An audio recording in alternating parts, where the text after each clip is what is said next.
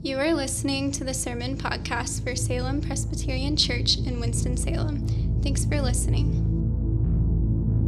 To learn more about our church, visit salempresws.org. That's Salem, PRESWS.org. We believe preaching is best when experienced as part of the larger drama of God's people gathering. Something spiritually unique happens when God's people are together. We meet each Sunday to let the liturgy shape us, to hear preaching, and to take the Lord's Supper. And these acts are more robust when done together. Join us Sunday evenings at 5 p.m. in downtown Winston-Salem at 600 Holly Avenue.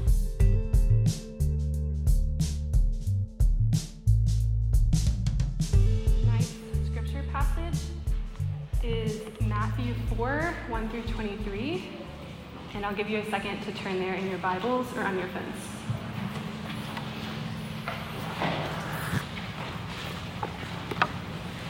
Again, that's Matthew 4, 1 through 23. Please rise as we read the Word of God together. Then Jesus was led up by the Spirit into the wilderness to be tempted by the devil. And after fasting 40 days and 40 nights, he was hungry. And the tempter came and said to him, "If you are the Son of God, command these stones to become loaves of bread." But he answered, "It is written, man shall not live by bread alone, but by every word that comes from the mouth of God."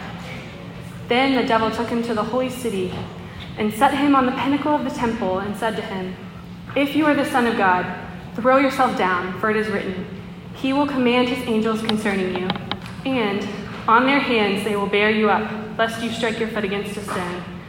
Jesus said to him, "Again it is written, you shall not put the Lord your God to the test." Again the devil took him to a very high mountain and showed him all the kingdoms of the world and their glory. And he said to him, "All these I will give you if you will fall down and worship me." Then Jesus said to him, "Be gone, Satan, for it is written, you shall worship the Lord your God, and him only shall you serve." Then the devil left him, and behold, angels came and were ministering to him. Now when he heard that John had been arrested, he withdrew into Galilee. And leaving Nazareth, he went and lived in Capernaum by the sea, in the territory of Zebulun and Naphtali, so that what was spoken by the prophet Isaiah might be fulfilled. The land of Zebulun and the land of Naphtali, the way of the sea beyond the Jordan, Galilee of the Gentiles. The people dwelling in darkness have seen a great light, and for those dwelling in the region and shadow of death, on them a light has dawned. From that time Jesus began to preach, saying, "Repent, for the kingdom of heaven is at hand." While walking by the Sea of Galilee, he saw two brothers, Simon, who was called Peter, and Andrew his brother, casting a net into the sea, for they were fishermen. And he said to them, "Follow me, and I will make you fishers of men." Immediately they left their nets and followed him.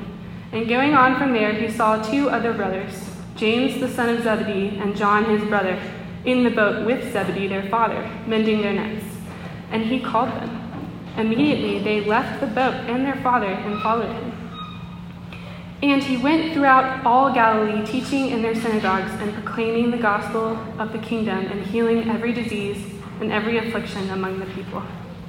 This is the word of God for the people of God. Thanks be to God.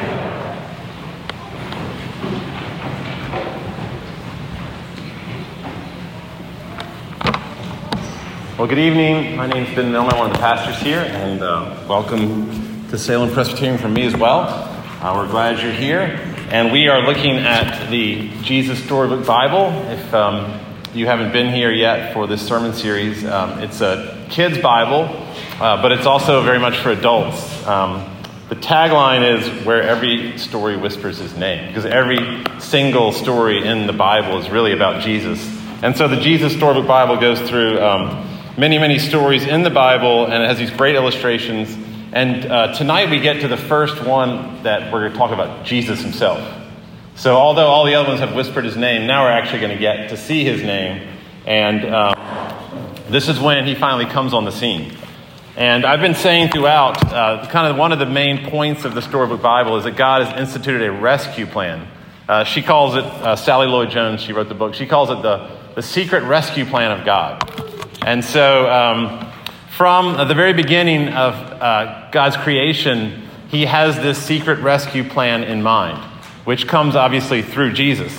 And the big story of the Bible is that we were created in God's image. A man and a woman, Adam and Eve in the garden, were created to be fruitful and multiply and to spread God's creative glory around the world. We were meant to be images of God, image bearers of God, and kind of like a mirror that shines the sun back. And so that's what we were created to do, is to spread his gracious, creative rule in the same way that he made nothingness and disorder into beauty and order. And he took this void and made everything out of it.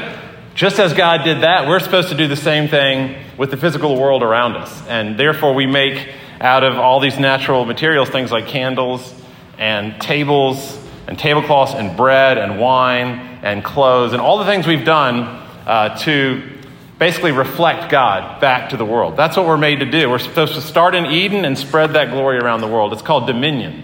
That's the idea. The basic idea is called dominion, to spread the dominion of God. It's a beautiful thing. But instead of dominion, we have spread domination, which is kind of this angry, anxious, defensive acquisition, oppression.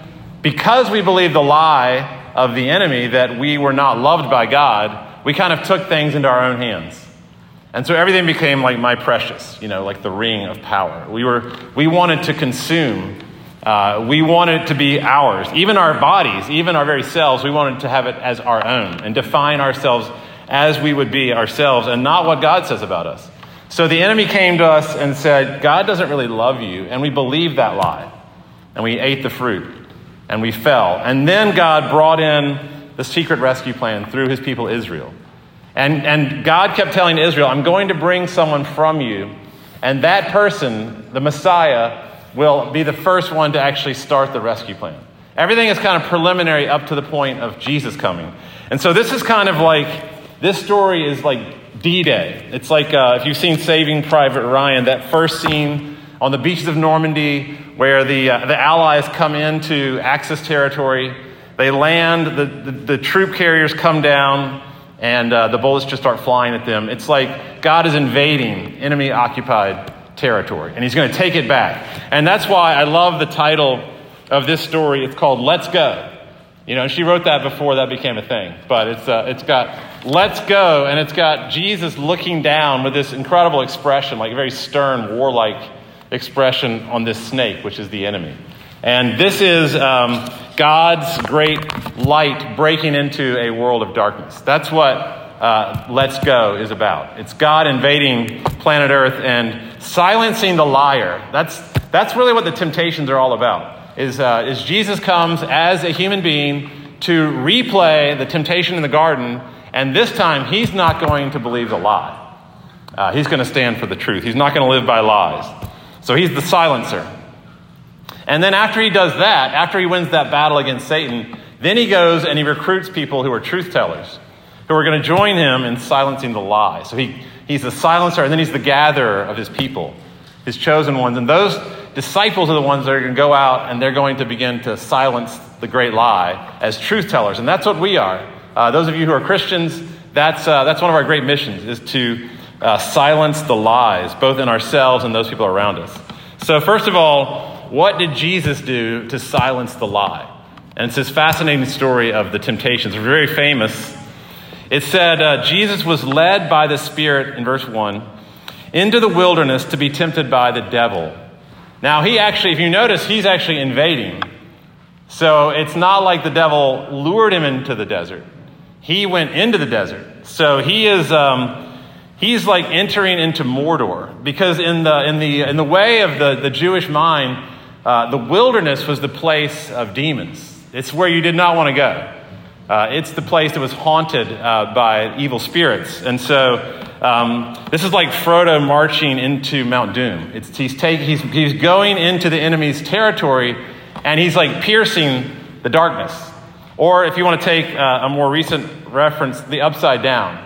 It's like when Steve dives into Vecna's world, and he's going to invade evil's territory. It's kind of a thrilling thing that Jesus actually takes ground from the devil. He's not just waiting. Now the devil is kind of caught flat-footed. And so this is kind of the home court of Satan. And if you go all the way back to the beginning of the Storybook Bible, there's a picture of Eve being tempted by that same serpent. And this is what the text says in the Storybook Bible. It says, the serpent said to her, "Does God really love you? If he does, then why won't he let you eat the nice, juicy, delicious fruit? Poor you. Perhaps God doesn't want you to be happy." That's the lie. God doesn't really love you. And now he's trying the same trick on Jesus with food again. He's kind of a one-trick pony, the devil. He's really not that creative. He's using food once again. So with Eve, it was maybe God doesn't want you to enjoy food. Maybe he's holding back on you. Maybe he's kind of squashing you and keeping you from your full potential. And now with Jesus, the devil's like, maybe he needs to prove himself to you. Maybe he needs to prove that he loves you by giving you this miraculous food in the wilderness. But it's still food again. So in verse 3, this is the devil speaking. "If you are the Son of God, command these stones to become loaves of bread." And Jesus is like, if I am the Son of God. He's like, I live by my Father's constant words. I am upheld. He says, I do not live by bread alone. I live by every word that is spoken from the mouth of my Father. So I am upheld. There's no if about it. That's what Adam and Eve believed was a lie. Is they were like, if God loves you, if you really are children of royalty, if you're really the king's beloved children, image bearers, then you should be able to eat that fruit. So they get into their mind this idea that maybe they're not loved. Maybe they're not really cherished. Maybe they're not valued by God. And Jesus just cuts that off. There's no if about it. I am definitely the Son of God. And not just as in the second person of the Trinity, but like a child of God. So the devil is trying to kind of split Jesus from his Father. And instead of this relationship of oneness, he's saying, maybe you're actually not a son of the Father. It's kind of like saying, maybe I'm not a Milner. Maybe I'm not the son of Joseph Milner. Maybe I'm an orphan. Maybe that's really not my family.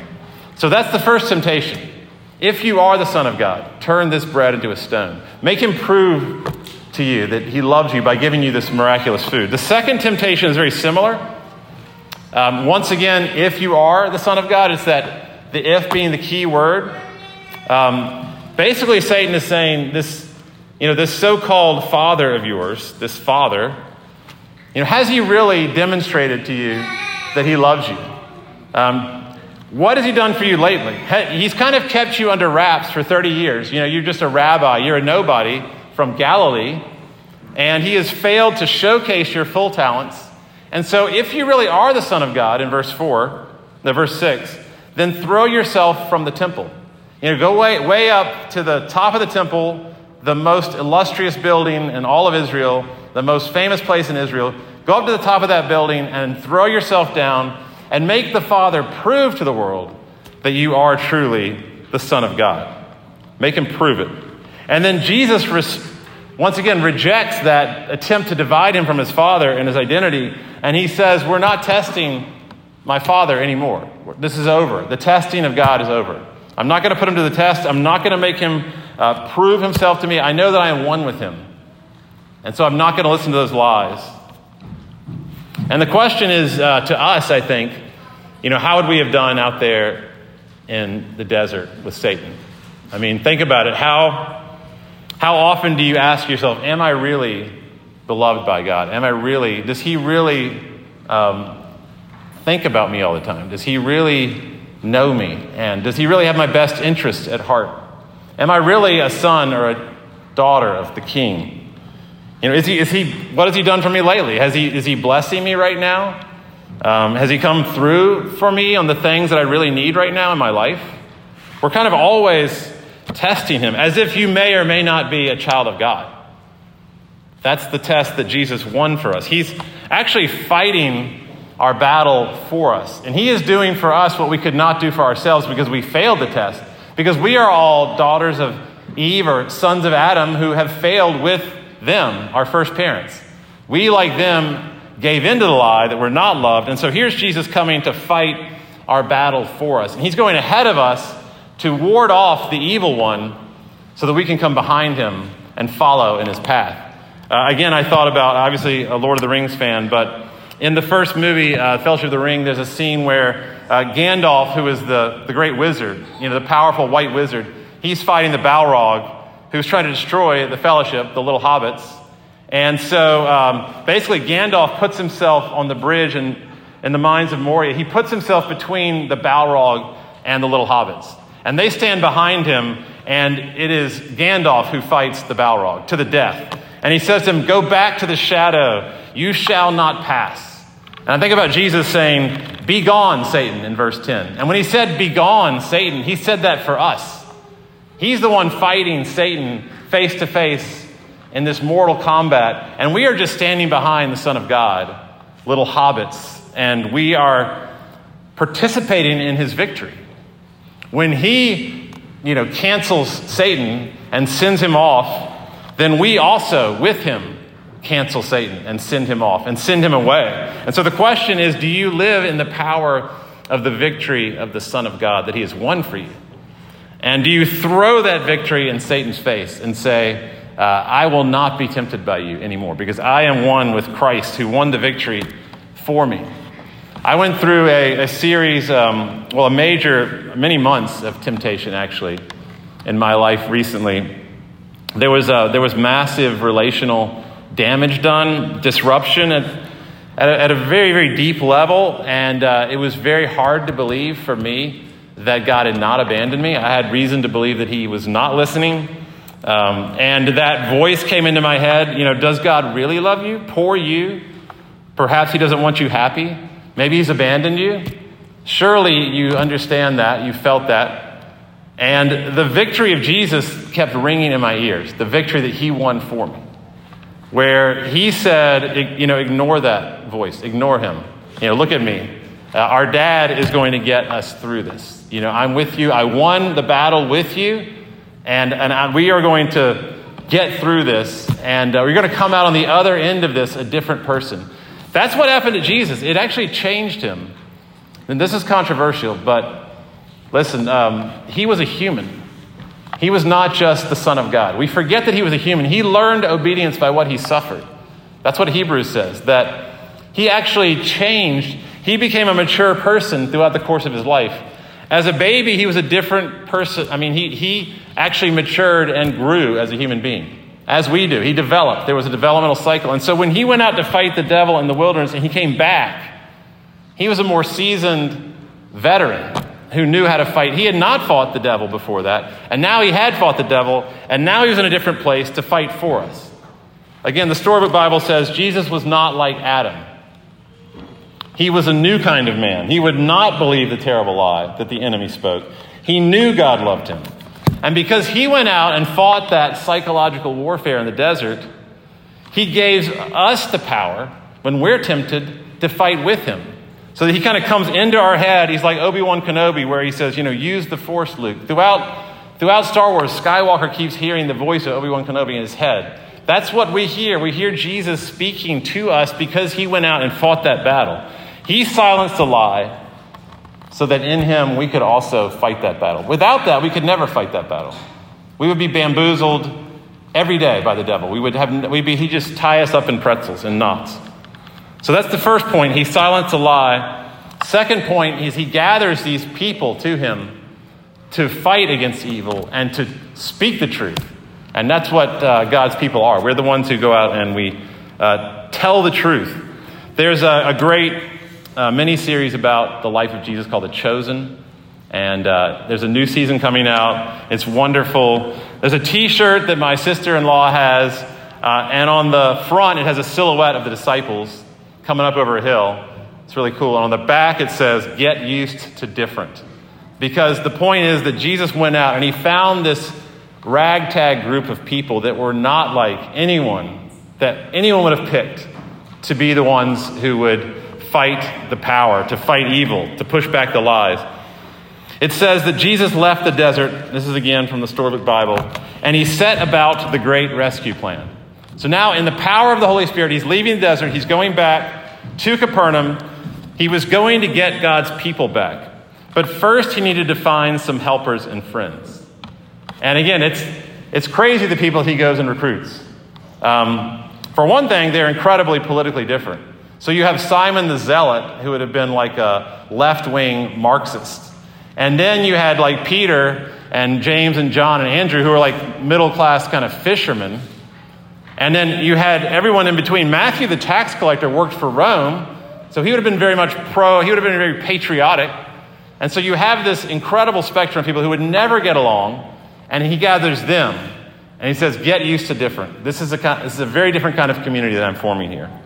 It says in verse 17, he moved to Capernaum to preach, repent, for the kingdom is at hand. I'm bringing a new kind of kingdom. Change your mind. Change your way of thinking. That's what repent means. Metanoia means change your mind. Look at reality in a different way, because I am now here. And it's interesting that he chooses Capernaum, of all places. It says in verse 16 that Isaiah spoke a prophecy about him coming, and Isaiah said that he would come to a people dwelling in darkness, in the shadow of death. So this is an especially deluded, corrupt place that he's coming. The people of Jerusalem thought that Galilee was kind of a combination of like Mississippi and Las Vegas. And no offense if you're from either of those places, but Mississippi is the country, it is the state in our country with the least educated. That's just statistically the case. So you have Mississippi, that's like Capernaum. And then, of course, Las Vegas is the most idolatrous place in the country. So the people dwelling in darkness and the shadow of death would be like the combination of those two things. And this is where God says, I want the kingdom to start there. Not Jerusalem, not where the philosophers live in Athens, but I want to go to Capernaum. Verse 16, that's where the people have seen a great light. And I think he likes the contrast between the darkness of Capernaum and the brilliance of the message of Christ, silencing lies. That's where the light has dawned in the valley of the shadow of death. It's like the greatest sunrise you've ever seen. At the beach probably, or in the mountains, you see this amazing sunrise. But in this case, it's coming up over a fish processing center, kind of like Morehead City. If you've been to Morehead City, it doesn't smell very good. It's a lot of blue-collar work. Fish smells everywhere. Verse 18, they're casting nets into the sea. So when we go to the beach, there's this place called Clyde Phillips Seafood. And it's the people there, these guys with these huge like rubber gloves on. It's very cold in there. It smells terrible. It smells like fish. They have overalls on. There's like flakes of stuff all over the place. And that's the type person that Jesus came to, is somebody who would have worked at Clyde Phillips Seafood. He doesn't come to priests. He doesn't come to philosophers. He comes to fishermen. It says in verse 21, James and John were in the boat with their fathers. These were young guys. They're working with their dad. It's a family business. James and John. Jesus comes and he redeems the grind. And he says, verse 19, I'm going to make you fishers of men. I'm going to take the work you're doing that you probably hate, where you have to pay all these taxes to Rome, and they set your prices for you, and you take them almost nothing, and it's a total grind, and I'm going to redeem your fishing. I'm going to make you fishers of men. Get used to different. Verse 20 says, immediately they threw away their nets and they followed him. That's their entire livelihood. I mean, imagine just completely quitting. You just walk out of the office one day, and you're just done. And you have no prospects of any income on the other side of that. And they just leave. Verse 20, immediately they threw their nets away. They were so drawn to him. He was like some kind of huge magnet that was pulling them away from their nets. And even in verse 22, their father was there. It says it again, immediately they left their boat and their father, who was probably protesting, and they followed him. And it says in the Storybook Bible that the God-man was not like anyone they had ever met. When they looked at him, their hearts were filled with a wonderful, forever sort of happiness. There was something about him that was so compelling that they could not continue to do their work. Simply because he just said, follow me. No big speech, no manipulation. 2 words, follow me. And they came. They immediately followed him. Because his word is so powerful. And they're happy because this is the man who could defeat lies. They can just, when they look at him, they just see truth. They see a man who has seen through evil and darkness, and he can look right through them and look into what the lies they believe. And they know that he can defeat evil somehow. That's what draws them to him. So they're thinking to themselves, I'm stuck in a dead-end job. I'm in a career I hate. And they hear him saying in their head, your labor is not in vain. It's not true. What you're doing matters. And they're saying in their head, we're barely making it. We're forgotten by God. We're going to starve here. And they hear in their head, they look in his eyes, and they see a man who says, I chose you particularly to lead my kingdom. Fisherman that you are. I chose you to lead my kingdom. And they're thinking in their heads, we're losing to Rome. We're constantly taxed and oppressed by this awful regime. And they see him looking at them, and they believe that Rome will fall to the power of the kingdom that we're going to build. Can you imagine that these fishermen, who are some of the people with the least amount of influence in the whole Roman Empire, in the backwoods of the corner of the empire, that one day, 300 years later, not that long in the future, that actually Emperor Constantine would say, I'm going to make my new symbol the Chi Rho, which means Jesus Christ is king. Because of the work they did, that Rome actually fell to the power of Jesus and his movement that he started with these fishermen. This is what they went to proclaim. And they had the courage to believe it because they saw Jesus do it. They saw in his eyes that he had defeated the liar. And so they knew they could defeat the liar too. Not going to give away the ending of this movie, but Top Gun Maverick, great movie. So somebody's already shaking their head. Top Gun Maverick, I highly recommend it. I did not think I would like it. I didn't like the first Top Gun, but this movie I thought was fantastic. And this only is about halfway through the movie, and it's a really cool idea. So Tom Cruise, of course, is Maverick, and he's the leader of this. He's gathering together the best pilots in the world to fly this impossible mission in some country that is never named. Fascinating part of the movie is they never named the country that they're fighting, which I thought was really cool. Anyway, he's got to lead them to believe that they could beat the gauntlet that they have to run. So it's like they swivel through these mountains, they go up a hill, they have to go down a hill, drop their bombs in, and then come out at this incredible angle and then get away from the other fighter pilots. So they simulate the whole thing like in these mountains in the west, the southwest. And they can't do it. None of them can do it. They can't beat the clock. Until they see Tom Cruise gets in a plane and he does it for them. And when they see that he does it, they believe they can do it. And they get in themselves the confidence that if that guy can do that, then I think I can do that too. And they go and they fly the mission. And I won't tell you what happens. It's a really good ending. But the point is that if you can get in your little plane now that you see Jesus has done the thing, you too can have the confidence that you can silence lies. Not just for you, but for other people too. Because you've seen him do it in you, and now you say, I can do the same thing. I can go tell that person that what they believe is a lie, and that actually the truth is they're loved by God. They're a beloved child of God. Our own Mary Margaret Johnson, who many of you know, playing the piano tonight, she's on staff here, and she always says, when you are attacked by the enemy and you win, you have authority in that area, which is so true. And that thing I went through with that temptation, once I fought off the enemy, or actually I should say Christ in me fought off the enemy. And once that happened in that area of my life, I had authority. I have power. You have power over Satan at that point. So if your child, runs off the rails, if you have a child, then you have authority in the area of child rearing. If you have fought off Satan in that realm. If you've had cancer and you fight the battle against cancer and you win that battle and you have fought off the Satan and his lies, then you're going to have authority in that area, and you're going to be the one that people go to who have cancer. I heard somebody who said, when her husband divorced her and left her, the only person she wanted to talk to was somebody else who had gone through that situation, who had authority in that area. So if you have dropped out of college or failed a bunch of classes in college, then you're going to have authority in the area of people who have failed. They're going to want to come to you and talk to you. If you got fired, You're going to have authority in the area of what it means to work, what work really means. If you fall into addictions, disorders, in that very place, eating disorder, addiction, you're going to have authority to tell people the truth when Satan tries to lie at them, because our power is made perfect in weakness.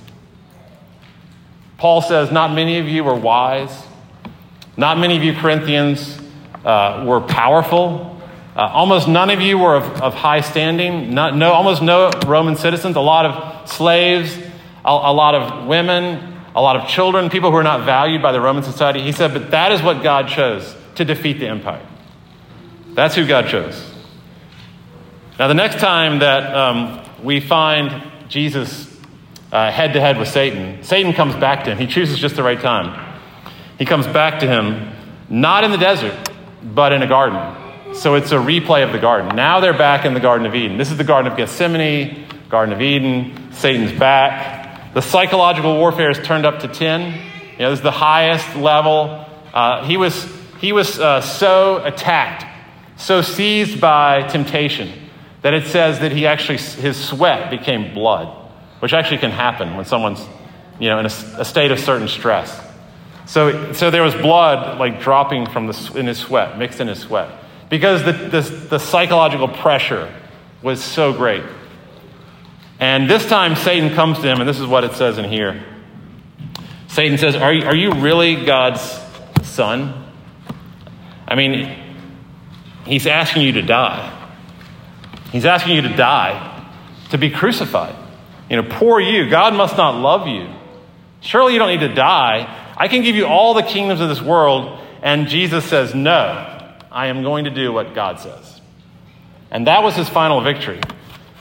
That at the very point where humans are least likely to believe that we're loved, when Jesus is hanging on a tree, crucified by the Roman Empire, abandoned, betrayed, all that, at the place that he is least likely to feel loved, that any of us would be, at that point he says, Father, I commit my spirit into your hands. I know you love me. I still believe that you love me. And at that point, all the lies.